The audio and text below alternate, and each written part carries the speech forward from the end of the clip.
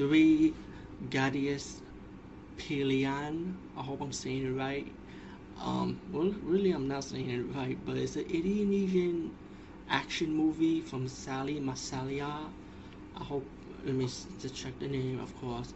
Sally Masaliena, and it's like I say, it's an Indonesian martial arts movie. And again, this is not English subtitles and it's not English dubbed. And it's another type of exploitation movie with bad girls fighting. A lot of martial arts scenes. And what this movie looked like to me? It looked like a Indonesian version of Charlie's Angels with three girls, and I guess they're police officers that have to stop a